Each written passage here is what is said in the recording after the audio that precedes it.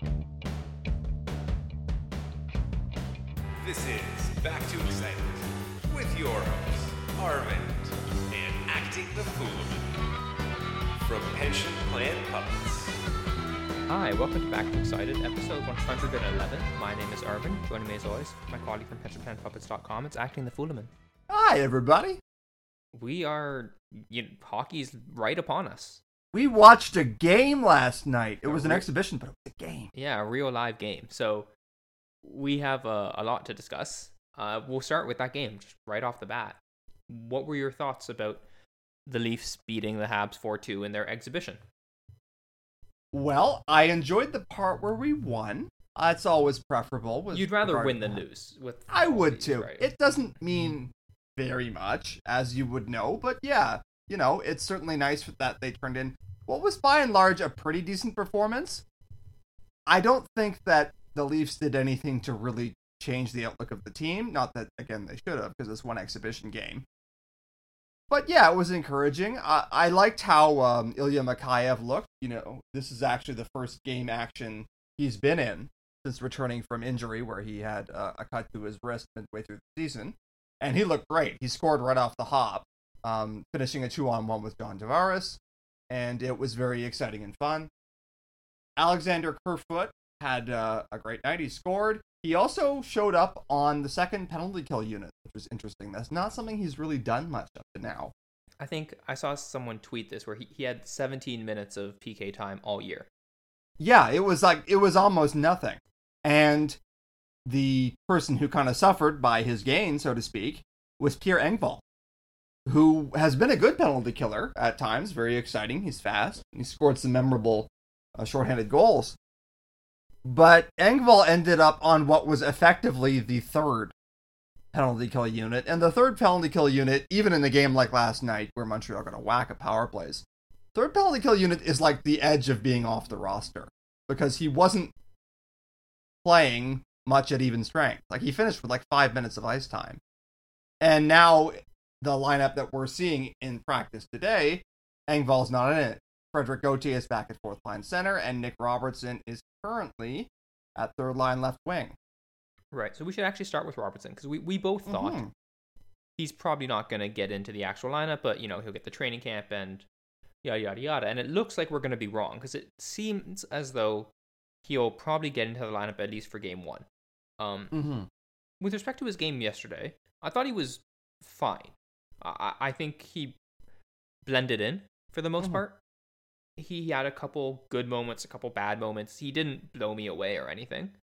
But it would be a kind of ridiculous expectation for him to blow us away. Being 18 years old, right? And in his first glimpse of NHL action. We certainly saw some things from him that were kind of as advertised. Yeah.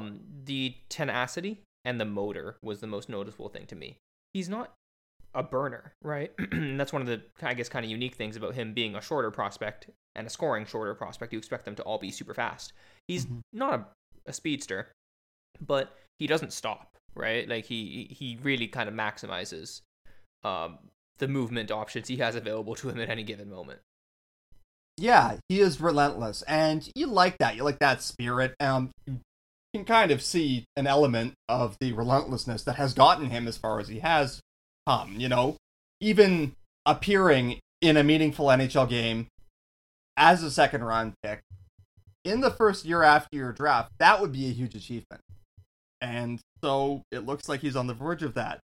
There was an article today by Justin Bourne at Sportsnet talking about why he would be a little reluctant to start Robertson in game one. And it gave me some pause, I have to say. He mentioned just that he saw Robertson getting muscled off the puck and knocked off. And I think analytics-minded people de-emphasize size. There's a real preference given for the little guy who scores, and they say, I don't really care about size that much, because the bias traditionally in hockey has gone the other way. The big man has to prove he can't play, the little guy has to prove he can. We all know Nick Robertson is going to be a player, I think. But as Justin Bourne pointed out, even though he's got an admirable amount of moxie where he gets up and he drives into the play. And if he gets knocked down, he gets back up again, Chumbawamba style. The fact remains is, sometimes he will get taken out of the play for a few critical seconds. And he showed a couple clips of that happening just because he's still an 18-year-old kid. And he's going up against very large grown athletes in a physical sport. And I don't think that you can hand wave away that problem by just saying it's a different league now and small guys can do whatever. And Bourne differentiated, I think, correctly between players like Mitch Marner, who came in at a young age, and Nick Robertson. And he said Marner kind of operates on the seams. He avoids contact, and he's very good at that because he's so agile. Nick Robertson has almost small dog syndrome, where it's like he wants to drive through as if he's 6'4" and 220. And you gotta love that, but at the same time, it means that he's gonna get into some physical confrontations that he doesn't win sometimes. So, that said, he was fine, as we were saying. He had a nice pass that wound up as an assist. I don't think that he's going to get in there and look totally out of place by any means, which is in and of itself, again, a huge credit to him. But I could see good reasons that you would want to have Pierre Engvall in there at third line left wing. It doesn't look like that's going to be how it goes, but I could certainly see having some doubt about that. Yeah, and for what it's worth, that line with Kerfoot, Kapanen, and Robertson had really, really good possession numbers all night, but, you know, it's single game Corsi or expected goals. I'm not really staking any claims to that, right? No. Especially in a game that is in such weird circumstances as this one was, right? Coming off a 4-month layoff, where a lot of the guys on both teams just want to get their feet wet, and Robertson justifiably is probably the one guy putting in 110%. Exactly. I wanted him to look like the most driven guy on the ice because he should, and he did. Like, to be clear, never any doubt about his effort and him bringing his A game, but that doesn't necessarily mean that everyone else was doing the same thing. So, yeah. If this is how it goes, I'm willing to say I'll give Sheldon Keefe benefit of the doubt for trying it, because there's a lot that's exciting about him. Mm-hmm. You know, I'm almost certain that he's a better scorer than Pierre Engvall right now. But, yeah, I think that there are going to be some drawbacks, and it's so much easier to be patient with the growing pains if this is the first 10 games in October, as opposed to game 1 of a best of 5. So, yeah, I hope he's ready for it. Yeah. Yeah. I had some other thoughts. It wouldn't really be a proper Back to Excited podcast if I didn't get mad at Tyson Barrie.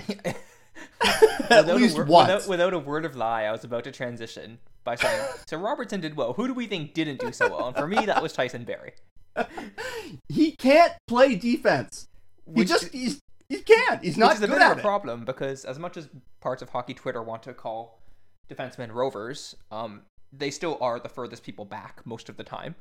Ideally, you would do some defense. Yeah. You know, I don't feel like I'm asking that much. I really don't, no. You know? Barrie he had a really, really poor game, in my opinion. And maybe it's just, you know, I'm biased against him at this point because I have, you know, these opinions about his worth as a player, and I maybe I judge him too harshly. That could absolutely be the case. Mm-hmm. But he just didn't seem to do anything properly last night, right? Like I remember early in the first, he either had like an absolutely brutal turnover that resulted in a partial break or something similar, and then he got turnstile like 5 minutes in. Yeah, and then even on the power play, and this is like, I normally think he's fine on the power play, or fine-ish. Mm-hmm. His passing just wasn't very good. Like with setting up, he was just passing into people's skates and not their sticks, right? Yeah, that I'm not really worried about as a long-term thing. Because, you know, for all his faults, Tyson Barrie is a perfectly good power play quarterback. But everything else is, it's still a problem. Yeah. Now, because I'm aware that I've sort of taken an evil eye to Tyson Barrie, I do want to remark on one thing that I saw him do that I thought was creative, and I'm not sure anyone else remembers it because it didn't go anywhere and it didn't really work. But he was sort of backing out of the zone. Like, the Leafs were kind of in the process of losing possession, and he quickly got to the puck right inside the blue line at the right point. And he did this little sort of chip shot where he, like, flipped the puck to the left wing in a little sort of lob. And he did this very quickly, put it about 50 feet, and the idea was he was going to get it to a Leaf in a way that kind of put them behind Montreal trying to leave the zone and pressure the defenseman. And it didn't quite work because a Montreal player got to the puck first and the play went the other way, and that's that. But he got on the puck and he made like a pretty challenging little lob shot with it in a very short time. And so I'm aware that he has puck skills that most defensemen, that a solid majority of defensemen, do not have. And when he deploys those, there are glimmers where even I can appreciate his game. So I want to acknowledge that, like, I'm not blind to him having any value. But on the whole, he's not very good.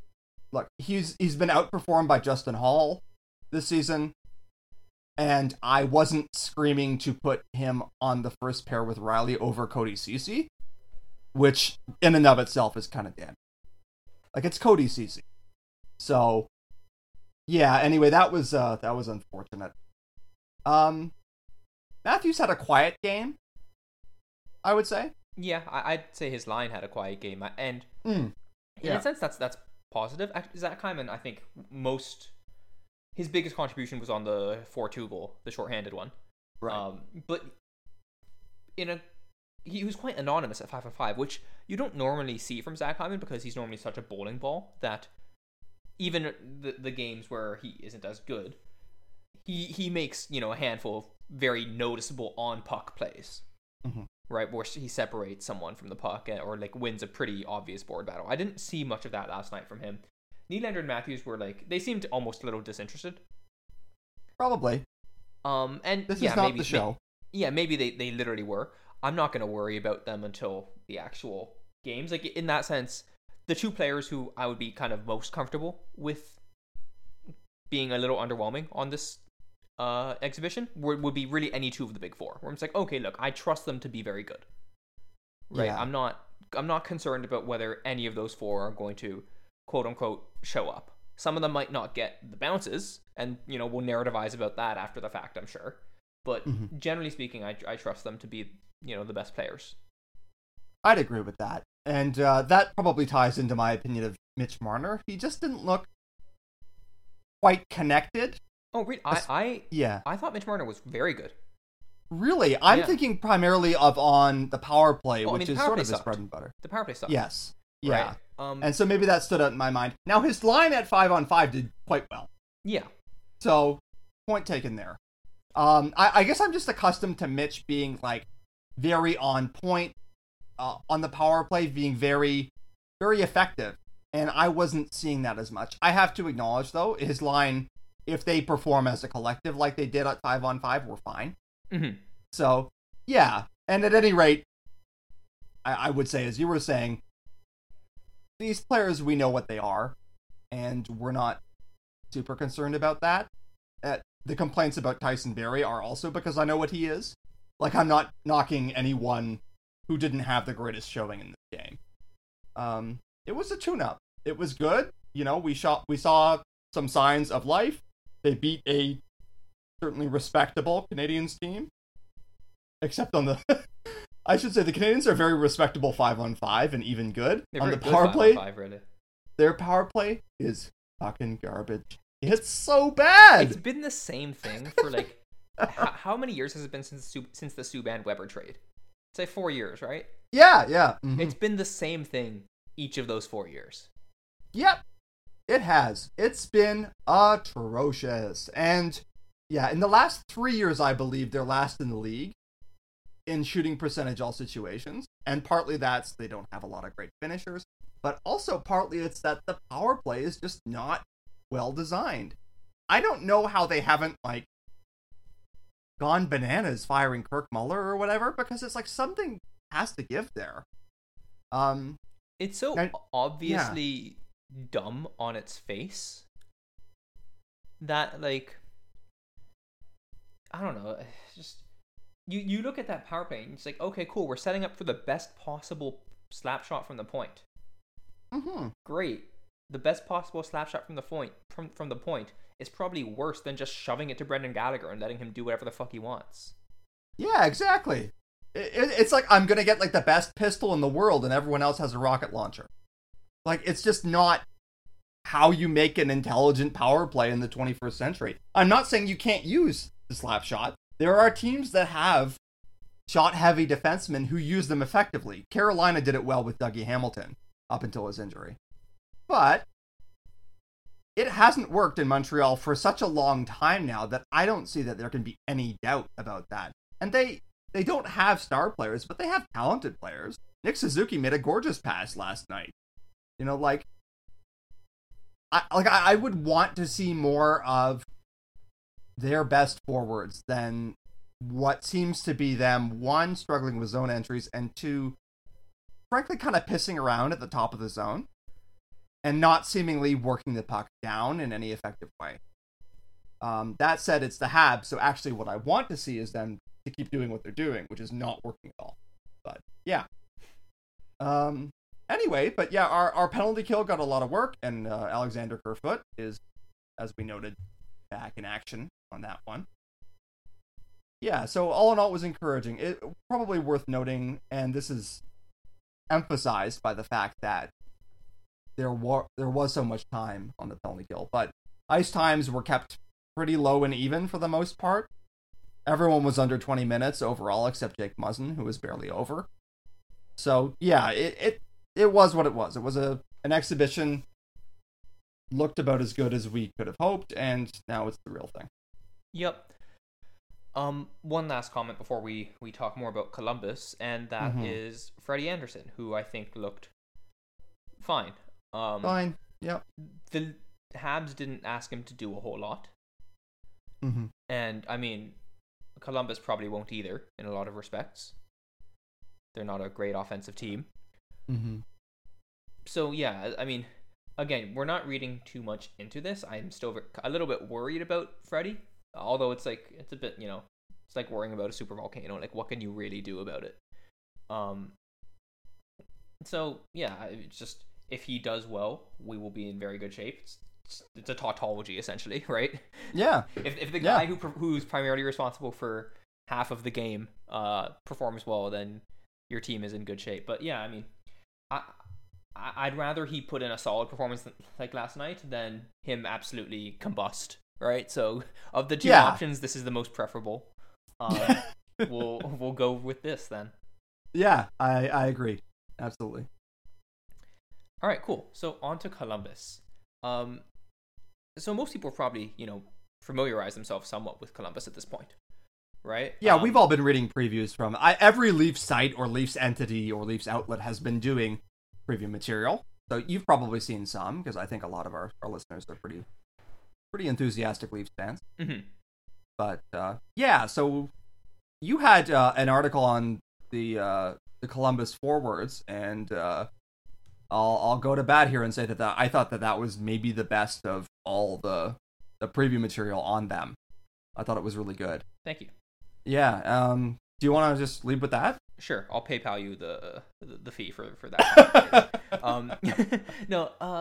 Yeah, the Columbus forwards, they're interesting because I think most would agree, and I think this is a fair statement, that their forwards, when you compare them to the Leafs, it looks like chopped liver, really.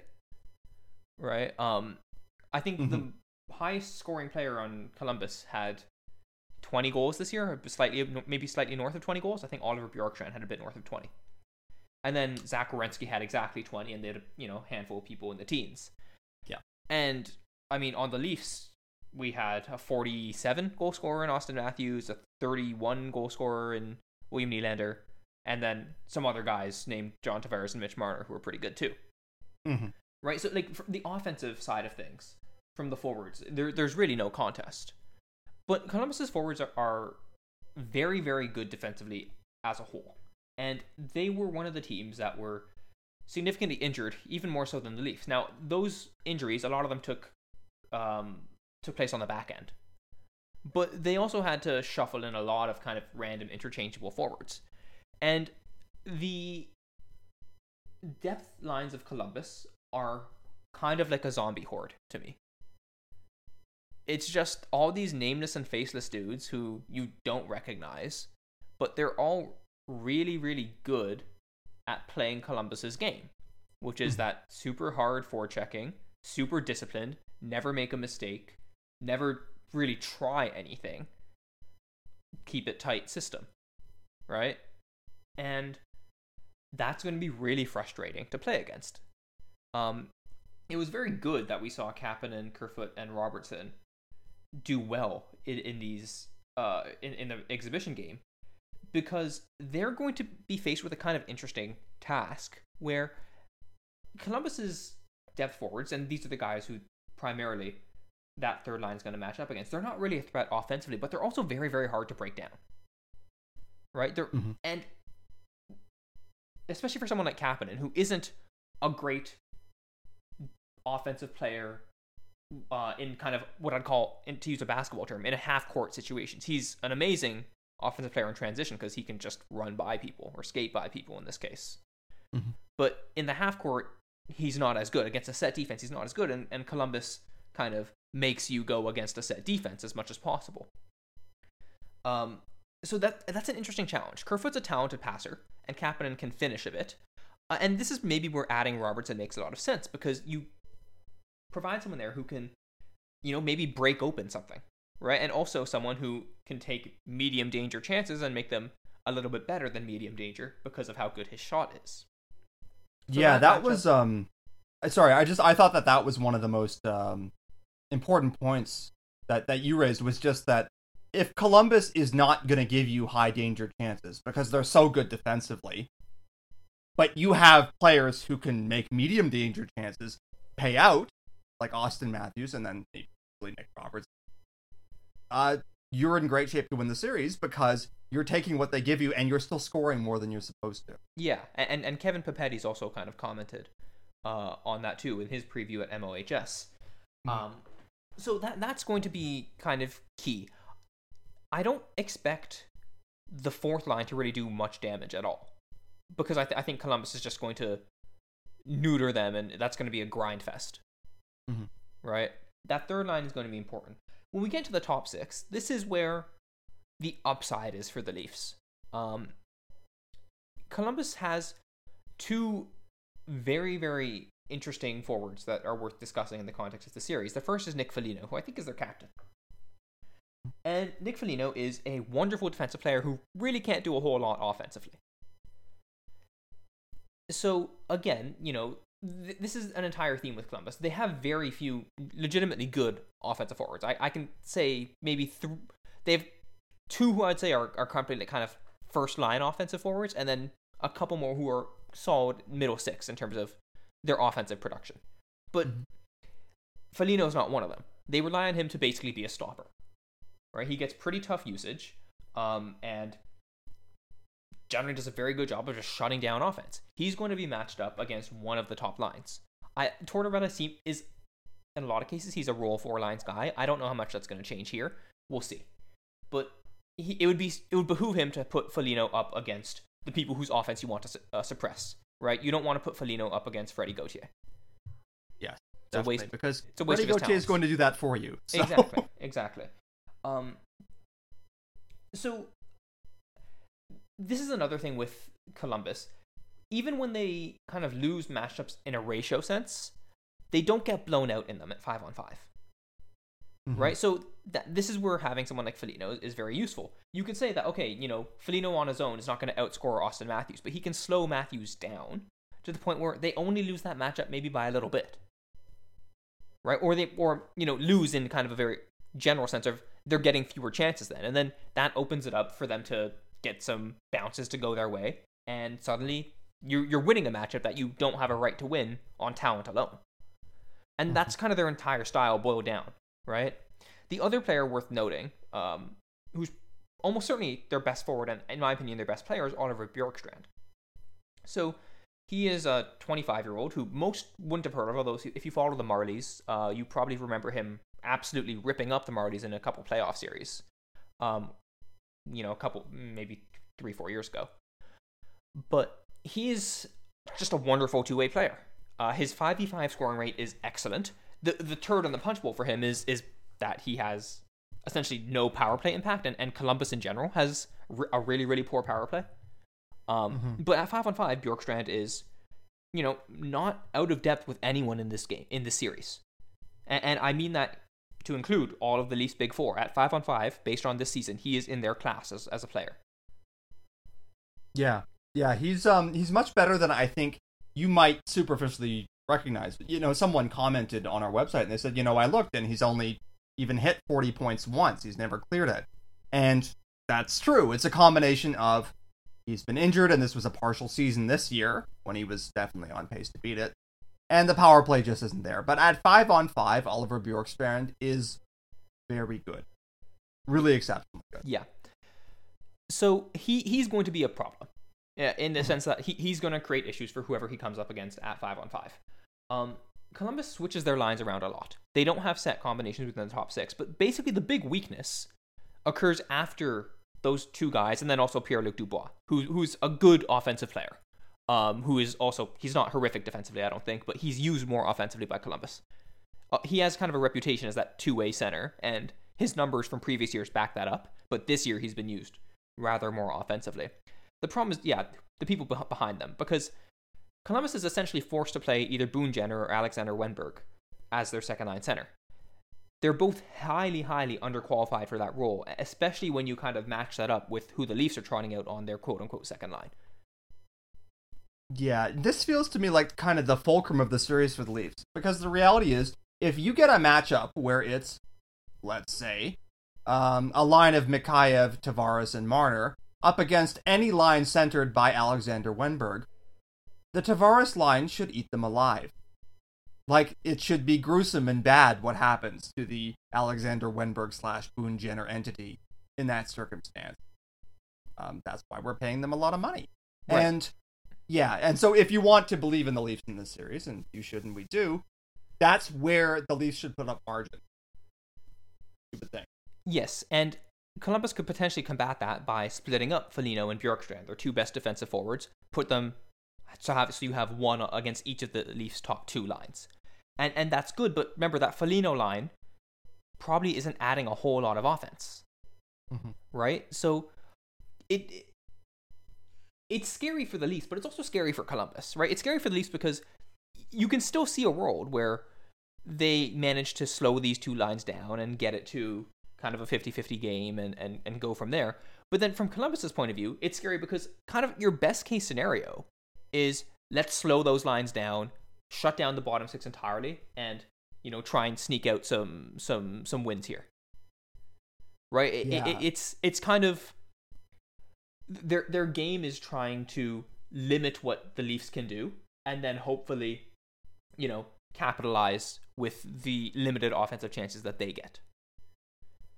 Yeah. In terms of overall, sorry to interrupt, but in terms of overall, kind of 5v5 XG, the Leafs and Columbus are actually very, very similar. It's just Columbus is much lower event. Mm-hmm. Right? And I think most would argue that they're punching above their weight when it comes to talent. So this is a system that works for them. Right? So what it really does come down to the Leafs, being able, and those star players kind of showing up and not getting slowed down too much by Columbus's style and by those strong defensive players that they have. Right? The rumor so far is that they are actually going to put Foligno, Pierre-Luc Dubois, and Bjorkstrand on one line, which is probably the three best forwards on Columbus. That's their strongest line that they can put out. And that is a good line. But again, that's also not the Pastrnak, Bergeron, Marchand line. Right? It's not an inevitability that's like, okay, well, hopefully we can saw off there. Like, as much respect as I have for all three of those players, I still would hope and expect Austin Matthews or John Tavares to have a line that could go, that could beat them, right? And then the other lines, or the second line in particular, should be getting demolished. That's the goal if you're the Leafs. Won't necessarily work out that way because Columbus, has the results they do for a reason. They're really, really, really good defensively. Yeah, exactly. And, the bottom line for Columbus is somebody is going to have to score goals for them. And this is a team where they have 0 players that had more goals than Zach Hyman this year. I love Zach Hyman, but if he has the most goals on your team, that's probably not the greatest sign. Now, as we've said, the team that played is not necessarily the team we're going to see because they were injured all to hell. But somebody has to put the puck in the net at some point, and with their power play sucking so much, and I'll talk about that a little bit on the defense, and that'll come up again in our takes of the week. They don't have the obvious recourse to put up a bunch of goals that isn't we get some great bounces or the other goalie falls apart, knocking aggressively on wood here. And so, really, as impressive as they are at doing what they do, they don't have high-end offense. They probably have less high-end offense than like any team I can think of in the East right now. Including the Islanders. Yeah, the Islanders have Matt Barzal, right? And he's a better offensive player, in my opinion, than anyone that the Jackets can put up. Even, I would say, better than Bjorkstrand. Yeah, I think certainly if you include power plays with that, yeah. I do, to be clear, so. Yeah. So, you can see it's quite a clash of styles. If Columbus can't execute their system the way that they've done in the past, I could see this getting surprisingly ugly for them really fast. But they've been very good at it all year, despite very adverse circumstances. And, of course, they infamously jumped Tampa, who are a better team than Toronto. Mm-hmm. Now, Columbus was a better team then, too. And I'm referencing your article again. You wrote about this. But, they had Panarin and Duchesne at the time, so that helped. Yeah, if they had Panarin and Duchesne, I mentioned this in the article, if they had Panarin and Duchesne, they might be favorites in the series because now they have, first off, a couple elite finishers. Mm-hmm.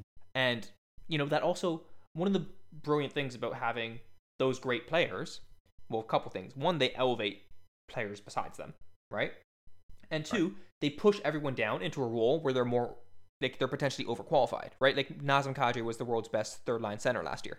And, as much as the Leafs were not a success in the end result, they had a pretty strong kind of value proposition as a team that could roll 3 lines that were always going to, or not always, but were usually going to win their matchups. And they did that, right? When they had those 3 center right-wing combinations of Matthews, Nylander, Tavares, Marner, Kadri, Kapanen, those guys did well, right? And we probably beat Boston if Kadri doesn't get the red mist again.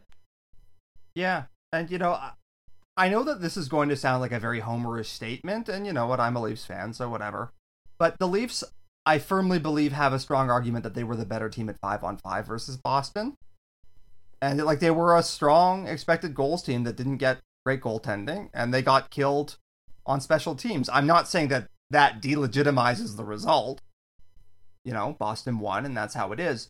But it suggests that the Leafs weren't, awful by any means. That there was something that was working for them. So, to bring it back around here, I can see so many ways for this to go wrong for the Leafs. You can easily map out a scenario in your head where this goes sideways. But the longer I look at it, the more I've started to think, okay, but who do you really believe is the better team here? And that's Toronto. And so that should count for something, I would hope, notwithstanding what happened at Tampa. So. Now, the thing is, what overhangs everything here, and overhangs everything in every playoff series ever, is if there's a massive goaltending differential one way or the other, that decides the series. Period, end of. Mm-hmm. Right? That's just how hockey works. Alan actually did some looking into this, and what he found is that basically 1/3 of series, you can say, swung just from goaltending alone. Mm-hmm. Right? And then there were, I think, another big set of series that probably ended earlier than they should have due to goaltending. Right? Like a team wins in 5 when the teams were actually more evenly matched, at least in terms of carrying play, and one team had a goaltending differential. And then there's teams, there's ones where, some teams just kind of dominate others, where they have the carrying play advantage and also a goaltending advantage. Yeah, and it's worth noting that as much as we've talked about the magic of the Columbus system and what they did to Tampa Bay, the truth is, last year, Andrei Vasilevsky had a really unimpressive playoffs, and that was that. They were kind of out on their ass in a hurry. And, you know, the sport is unforgiving in that respect. So, yeah, we have to keep goaltending kind of in the back of our heads, and so hopefully Freddie Andersen plays like the standard good starting goalie that we've generally had, and not like the somewhat troubled Freddie Andersen of recent months. Are you good with the forwards? Do you want to talk about the defense? Yeah, and I guess the defense and I guess special teams, that should be the other thing we discussed. So, I mean, you did some looking into the defense. So what'd you find out? Okay, so Columbus has a number one defenseman that everyone agrees pretty well is a number one defenseman. Or at least most people agree. He's conventionally understood to be this. He was drafted high. He's solid. He plays all situations. His name is Seth Jones. He looks the part. He seems like the kind of guy that solidifies your top pairing forever. It's just the results don't quite back that up. Seth Jones is kind of the mystery of defensemen because he seems like in every respect he should be the guy, and the results show a guy who's, you know, pretty good to okay, but not, you know, the kind of franchise stalwart that you would expect based on his reputation. He hasn't had great expected goal results. Prior to this year, he at least looked pretty good defensively, and, you know, I'm willing to entertain the idea that these models, which try to isolate a player impact, they still will sometimes end up blaming defensemen for playing with forwards who can't score that well. But really, like, any way you add it up, he hasn't quite had the output that you would hope for. And in 3 of the last 4 years, his goal results have been better than his expected goals, so maybe he's doing some things that hopefully skew the ice in ways that we're just not capturing. But I find it very hard to know what to make of him and to tell whether he really is undervalued by these metrics or whether he's overvalued in the popular opinion. And I can't do much more than note that happens. Yeah. Zach, sorry, go ahead. I was just about to say, you can rinse and repeat those last 3 minutes, but now replace Jones with Werenski. Yeah, pretty well. Now, Zach Werenski, if you're wondering, had more goals than any other defenseman in the NHL this year. Pretty cool, right? Well, I feel like, you know what, no one's going to fall for that setup if they've listened to our podcast long enough, right? Because he's a shot-heavy defenseman. You know what I think of those. Werenski shoots a lot, especially on the power play, and while he gets goals, which is neat, the Columbus power play as a whole is kind of ass-butt. They're really bad, actually. And I have to tell you, I don't think it's entirely disconnected that Zach Werenski shoots as much as he does, and Columbus collectively scores as little as it does. The man advantage. That said, he's a talented player, obviously. He's had some great productive seasons in his career. He was a rookie the same year as Austin Matthews, and you might remember he had a terrific point total. He just kind of got overshadowed by Matthews and Patrick Laine in that year, which was a very stacked year for rookies. But he's a talented player, and he and Jones together seem like they kind of should be the bee's knees, given the obvious talent. Like, that's a set it and forget it top pairing. But again, the results aren't that great. You know, they're just not doing as well as I would expect from how good they should be. And so, your takeaway as a Leafs fan from this is it's a bit mysterious, because Columbus, as much as they should be kind of overpowered at forward, on defense, you know, by reputation, you would expect the best two defensemen in this series are probably Jones and Werenski before you get to Morgan Rielly. And yet, it hasn't always worked out that way. So if you're looking for things to be optimistic about, you could say, okay, these guys maybe can slow the game down, but they don't actually help drive play that well. Werenski gets a lot of goals, but he doesn't form a part of a really productive power play. And the two of them are probably kind of overrated And maybe Columbus is even a little overrated. Although, as we've said, they do get defensive results as a collective. Yeah, and the other defensemen on this roster who don't have the name pub of either Jones or Werenski might actually be the people driving the bus more, right? And there we're talking about David Savard and I actually don't know Gavrikov's first name.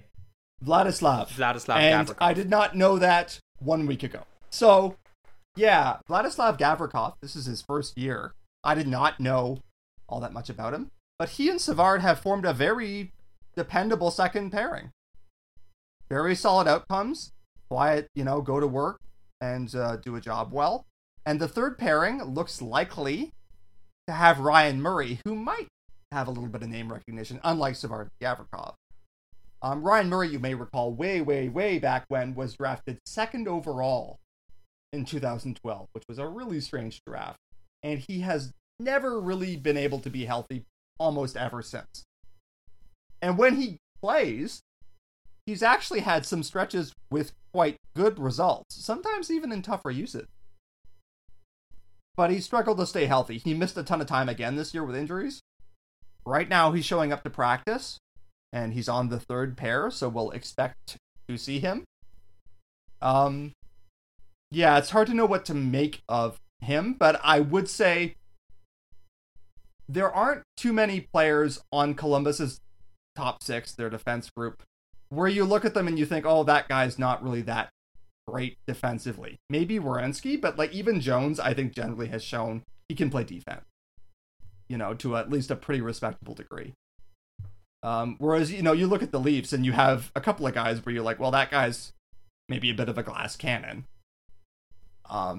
You don't get that impression from the defense. I think if I had to speculate a little bit here, from the system and from the results and from everything I know from reputation, you probably will get fewer brain dead mistakes from the Columbus defense in this series than you'll see from the Leafs. I think the Leafs defense tries more things and sometimes fails more notably. I wouldn't be surprised if the Columbus defense is quieter, so to speak. Again, except for when Werenski winds up the howitzer. Yeah. Yeah. So that's a bit of a survey there of all of them collectively. It's, again, I think John Tortorella honestly does not get enough credit for what he did with this group. Because as you've said, they all look like they can kind of play the system. They don't always have the most talent, but everyone kind of shows up and puts his work hat on and does the job. And that's creditable in a way, especially with a team with less talent. Yeah, and I think to some extent there's a ceiling on this team. Yeah. Because they just can't score, right? They're really, really bad at scoring. And, their defense, I think maybe the models don't give them as much credit as they should. The defensive players, I mean, for their strong defensive results. I can see that being a possibility. Certainly you look at this team on the aggregate, their defensive results pop out at you. They're genuinely very, very stunning. So I'm comfortable saying that their defense they're doing something right, clearly. But yeah, this team really, really, really cannot score. But there's essentially no series where I think anyone is looking forward to playing them. No, they will be a tough out every single time. Right? Because unless their goaltending collapses, they're just not going to get blown out. Mm-hmm. Right? They're going to keep it close. They're going to keep it scrappy. They're going to frustrate you, right? You're going to want your team to just get out of your defensive zone with control or attack their zone with control and set up a nice play where you end up with a shot from the slot, and that just doesn't happen, right? They're so structured and conservative and disciplined. Katya had a comment when she studied their power play a lot, and her takeaway was essentially that they seem pathologically afraid to make a mistake, and the power play is the one spot where that does not help you in any way at all. Because, taking a shot in hockey, making a pass in hockey, there's risks associated with it, right? Mm-hmm. You're potentially giving up the puck, and you're doing that for what you feel is an improved chance of scoring. Columbus plays so conservatively, even at 5-on-4, that's part of why their power play is so unambitious and so uninspiring. But everywhere else, it just makes them a right pain in the ass. Yeah, absolutely. And I could see this being the kind of team that a coach would love. Yeah. You know? Just like a plucky bunch of hard workers, great team spirit, real us against the world kind of mentality. I guarantee you they're thinking about how they're going against the super highly paid stars in the center of the hockey universe. And even though I don't think that anyone is taking them lightly this time around after what happened to Tampa, there's still, I'm sure, a bit of an underdog mentality there that probably serves them well. And I think it's, you know, it's worth remembering. Look, hockey is the kind of game where you can do this and it can work. I remember, you know, in 2014, Team Canada, who were maybe the most dominant team I've ever seen, they spent most of a game against Latvia chasing the game down 1-0 because Latvia scored on one trick play and then played extremely smothering defense and got good goaltending for a long stretch. It can be done. It's a high variance game and one bounce can swing it, especially in a short series. So, yeah. Like there are, again, like I've said, there are so many roads to success for Columbus. I just don't think that there are more of them than there are for Toronto. Yeah. One thing I want to mention, Columbus's penalty kill, in their ongoing commitment to really just be good at all the unfun parts of hockey, their penalty kill is very, very good too. Yeah. And there, you know, they actually are kind of aggressive and hounding and all that sort of stuff, right? Like, when I say that they're a conservative team, I don't mean that they sit back. They are, you know, pretty dogged. They're pretty physical. They're not sitting in a shell getting Carlowed. They do have a Corsi that's under 50%, but it's not like a 45% the way the Leafs were under Carlisle. It's like 48%, and they make a lot of it back on quality because you just don't get any of it. Right. So yeah, they're. I just want to make that, you know, distinction between, because conservative can be an ambiguous term in the context of a hockey team. Mm-hmm. All right, so I guess, do you have anything else you want to add to this preview, or should we just give our predictions? Yeah, I think I've laid it out as best I can. So yeah, I'm ready to go. Okay, go for it. What's your prediction? Leafs in 5.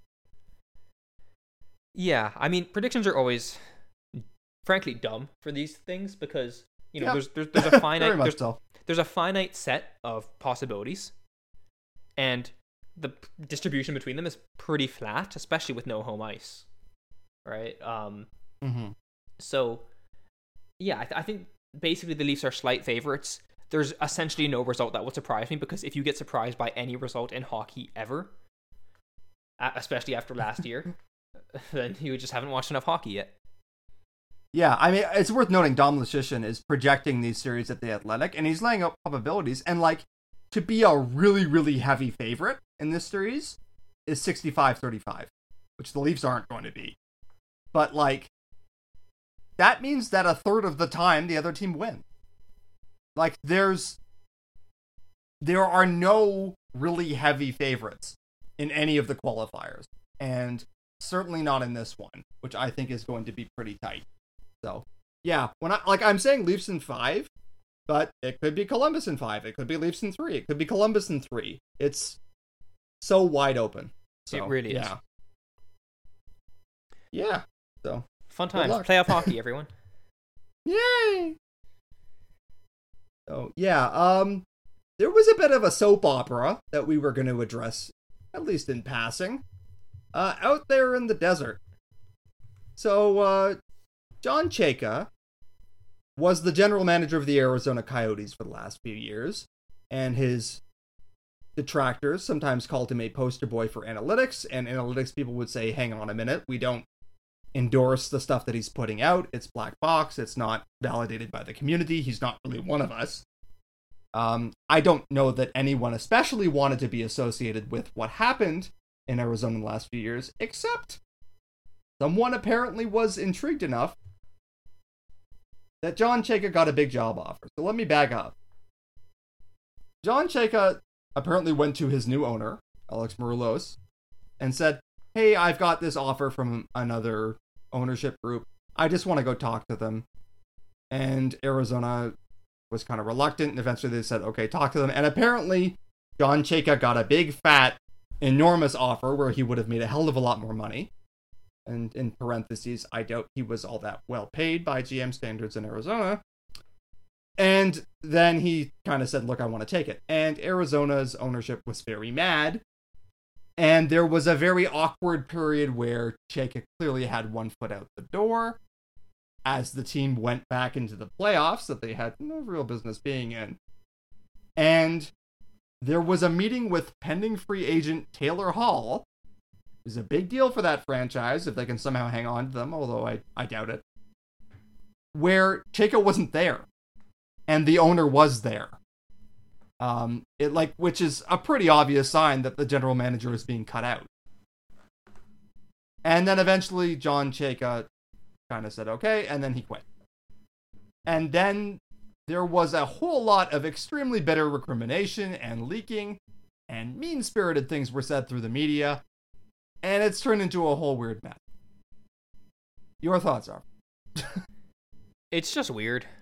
It's really weird, isn't it? Yeah, and I mean, this is one of those cases where it's the spin coming from both sides is really, really, really noticeable. Mm-hmm. And, we don't know what happened. Only a handful of people do. So I'm trying very hard to not come to any real judgments. Yes. But yeah, it's a weird situation. It doesn't make Arizona, the team, look good because it's yet more turnover in the upper end of their front office. So it sucks for them, I suppose. They seem to be committed to Chayka. Chayka seemed to be committed to the team. He certainly handed out a lot of long-term contracts there. Yeah, and he had one himself for a few more years. Yeah, exactly. So, I mean, if it's as reported, I do understand the frustration from the owner, where it's like, hey, I thought you were here for the long haul, and then, you're just jumping for greener pastures. At the same time, they could fire Chayka with no remorse, right? They have to pay out the contract, but, I can see, the argument for why there shouldn't really be loyalty on his end. So, yeah, it's just a weird situation. Yes, it is. And, you get it from sort of a ruthless business perspective. I have to say, I'm sort of fascinated that someone looked at John Chayka's results with Arizona and was like, you know what? Give that man authority in our organization. Well, and the interesting thing is that, I don't know if this has been debunked, but the rumor was that it was with, I think, Harris Sports Group, which owns the Devils, the Sixers, and some soccer team. I don't know which one. Crystal Palace. Okay, so that's a Premier League team, and a decent mid-table team. Although their squad is quite old. They need a refresh. They're in danger of going down next year. Anyways, this isn't a soccer pod. But yeah, it's like a multi-sport group, and it's unclear what his role would be there, or even if this was for that organization. But yeah, it's it's curious to me. I don't think he's done an amazing job as Coyotes GM. Granted, that's one of the tougher jobs in the NHL. I guess the rumor that we've seen is that he's very good at managing up. I guess with the exception of this, with his current owner. But he not so much anymore. Yeah, I guess the book on him was that he's a very, very kind of engaging person and very good at kind of communicating across various groups, which gave him, I guess, more credibility as someone who was considered a quote-unquote analytics guy, at least by the mainstream people. And was an extremely young general manager. Yeah. Like, I believe he got the job at 26, yeah? Yeah. And so, it's very possible that he dazzled the Harris Group or whoever else, just with force of personality and supposed business acumen. But it is really fascinating to watch someone who is, again, not really having a ton of success with a franchise that's not having a ton of success, and watching him kind of get headhunted and then having the whole thing blow up. I do also want to note as an aside, and this was apparently an opening offer, but they apparently gave Hall an offer of something like 5 years at $7.25 million per, which is a joke.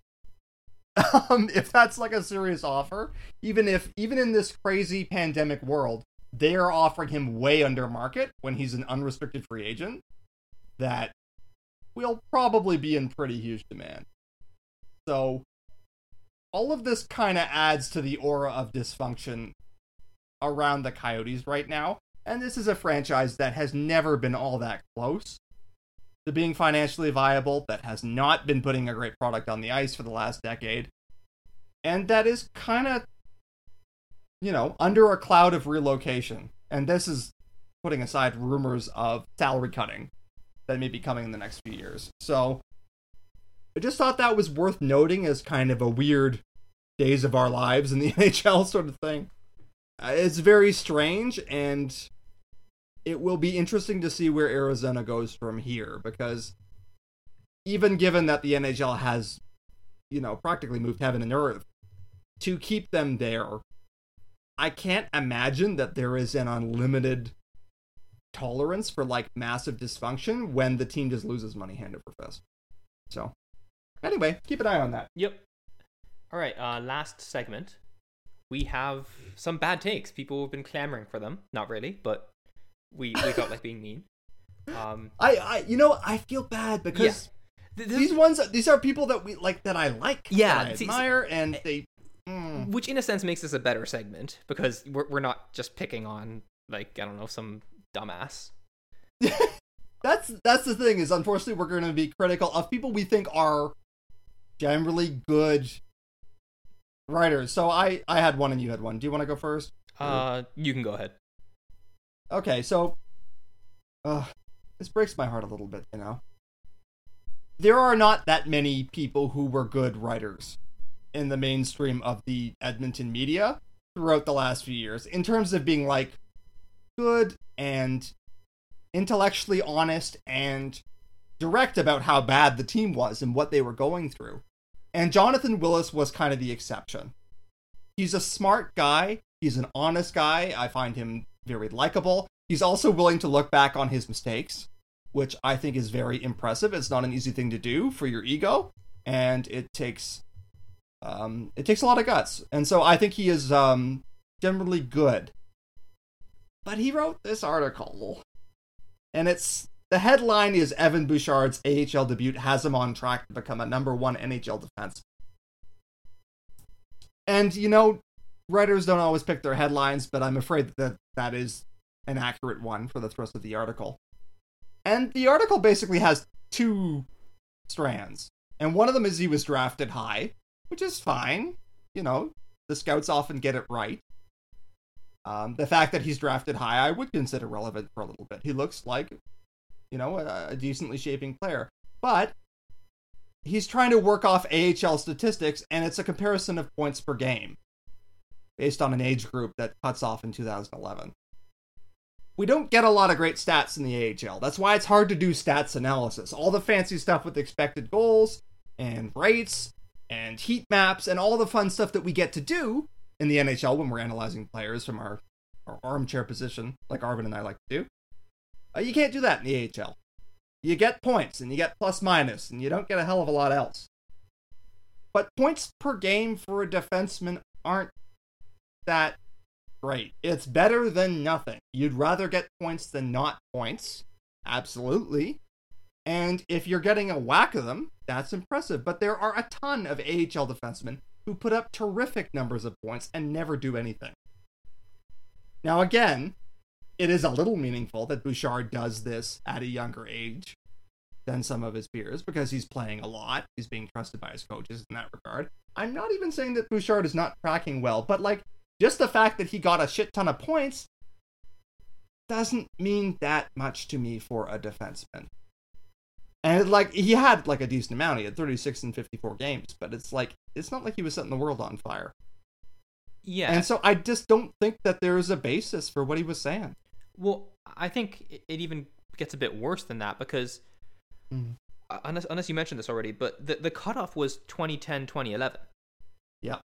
There was no one more recent than that.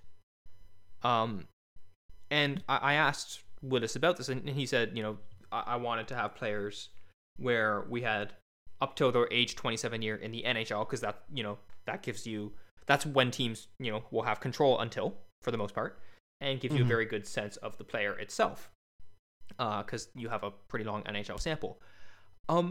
But I think it ends up cutting off quite a few names that change this somewhat significantly. I mean, off the top of my head, both Liljegren and Sandin would have appeared on this list at or near the top. They both had... Rasmus Sandin had, I believe, the record for points for a rookie defenseman of his age. Let me confirm the amount. I mean, yeah, in his first season, he had 28 and 44, which is an outstanding ratio. Yeah. So, yeah, and there are also people like Matt Lashoff down this list a little bit who didn't turn into much. Yeah, and also I think Slava Voinov should have been on the list somewhere. Tyson Barrie was the year after this, the year after 2010, 2011. He would have been on the list. So it seemed like a bit of an arbitrary endpoint, and if you extend it, to include even a couple more people, it changes it dramatically, right? Because I don't think anyone thinks that Rasmus Sandin is on track to be a Norris winner. We think, okay, he could probably be a good second pair defenseman. Yeah. So, yeah, it was that's good. Disappointing in that sense, because it seemed very sensationalized. It did, and I think it's a little bit of just... I think that this is something that a lot of stats-minded people kind of just have to learn to live with, and I didn't enjoy it, especially the first time I did the top 25, where I'm like, what do I have to work with here? Because I'm not a scout. I don't go to a million junior games, or God help me, the Swedish League, or anything like that. And so you don't have the information base. You have first-hand scouting reports and very limited data and coach quotes and stuff like that. And so you have to get comfortable with a level of ambiguity in your analysis that you just don't have to live with to the same extent in the NHL. Even granted, there's a ton of craziness in the NHL. And so you can say stuff like, he's on track to become a number 1 NHL defenseman. Well, he might, but he might be on track to be a number 7 NHL defenseman. Or, I don't think that there's enough that really tells us that he's tracking that way. Yeah, and there's a more rigorous way to do this is with the prospect PCS stuff that the old Canucks Armies guys kind of pioneered, and this seemed like a very low rent version of that.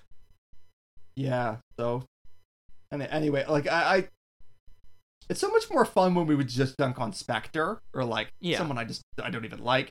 But I guess it's only fair when we say we didn't think that this was quite up to scratch, and it's not of the quality of his usual work, which I generally like. So yeah, I'm afraid that I didn't think that was a good take. Yeah.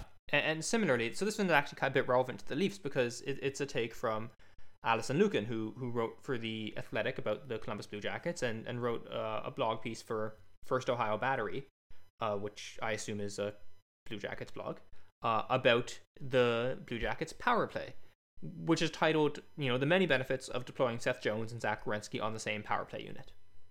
So, as we covered, the power play of Columbus is really, really bad, and like most teams, they do use a 1-3-1 as their primary setup. And this argues that they should put Jones and Werenski together. And it's worth noting that they are experimenting with this in practice. How much of it, turns out to be the case when they get a power play for real in the qualifying round, we'll see. But so Lucan tries to make an argument that this keeping Werenski and Jones together on the power play is a good idea. And to me, if you want to make this argument, where you should start with is it cannot possibly be worse than what we already have. Yes. And that's mentioned briefly in the article, but one of the things that they talk about is kind of quote-unquote proven results. And they cite a brief period where the two were on the same power play unit and it bore results. And there's a couple clips, a game against Detroit and a game against, let me just click the clip here and see who it's against. It's against Winnipeg, where the Jones-Werenski power play scores, and, it looks nice. And that sounds all good, except you realize when you watch these plays, these are 5-on-3s. Both the video clips are 5-on-3s. And it's worth noting, it is obviously far, far easier to score on a 5-on-3 versus a 5-on-4. The movement patterns are completely different because there's one less person on the ice. there's almost no way to compare the two. They are very, very different states. So to me, those clips don't really hold any value at all. The next thing that she argues is that when these two are on the power play together, they tend to rove more. They're not as tethered to the point. And that makes sense, right, to some degree. When Jones and Werenski are the sole defensemen on the power play, they are basically at the point, and they both bomb some shots. Werenski more so than Jones. But when they're together at 5-on-4, they move around a bit. But the sample of them together at 5-on-4, according to this graphic that she has there from HockeyViz, is 28 minutes. Mm-hmm. Not a lot of time at all. And in that time, they've taken 28 shots, 28 shot attempts. Now, that's not actually all that impressive. The Leafs average around 60 shot attempts per game on a rate basis. The Leafs average as many shot attempts as minutes, just generally, right? And that's at 5-on-5. 5-on-4, right. Like 60 shot attempts per 60 minutes is not good at all. And no, because you should be shooting more. You should be controlling play in the other zone. You have the possession of the puck so often. So yeah, that's very unconvincing to me. And I looked into the data on this, and they're not particularly good from an expected goals point of view either. And I'm not saying that the data has to be the be all and end all here, because we've talked about how at 5-on-4 and on the power play in general, teams can do things that create puck movement and create lanes and opportunities that are not currently captured in public expected goals models. But you have to argue that that's the case, right? If it doesn't leap off the stat sheet, you have to argue to me, here's the video that shows why this is actually good, and the two video clips are of a 5-on-3, which is essentially completely irrelevant. So I just thought it was... I can get on board with the idea of it, because, you could just say, look, they don't have many talented forwards, and Werenski and Jones are two of the only talented guys on the team. I think that's a justifiable argument to some extent, but I think the article overstated its case. Yeah, to be clear, I find the idea appealing, and, I like the idea of analysis that, incorporates video clips and data, and I think a lot of people do. We saw a lot of people that were favorably impressed by this article, because it's the kind of analysis they want to see. It's just, unfortunately, I don't think the premises were quite proven to that extent. And, that's unfortunate. I'm not saying I think it's a bad idea. And again, I would much rather have a kick at Steve Simmons or someone who I don't think is at all a good analyst or something. I think that this is an interesting point to make, but I don't think it was quite made out there. Yep. That pretty much summarizes how I feel about it. All right. So with that said, I think we can wrap it up here, right? Yep. Okay. Sounds good. So we will be back. I guess we'll try and do podcasts, timed with the game, so we can react to each game, shortly after it happens, and then have a podcast up. So we will be deviating from the usual Sunday schedule while this goes on. We're trying to figure things out. Last year we just kind of kept it on Sundays, and it just happened that every single time we were recording a podcast, Boston won the previous game. So it was depressing. Yeah, it was a real bummer. So yeah, we'll figure things out as we go. As always, you can catch all mine and Fuleman stuff at pensionplanpuppets.com. You can also follow us on Twitter at RVNATFuleman. Thank you for listening. We'll see you not in a couple weeks. We'll see you very soon, and hopefully we're discussing good Leafs news when that happens. So see you then.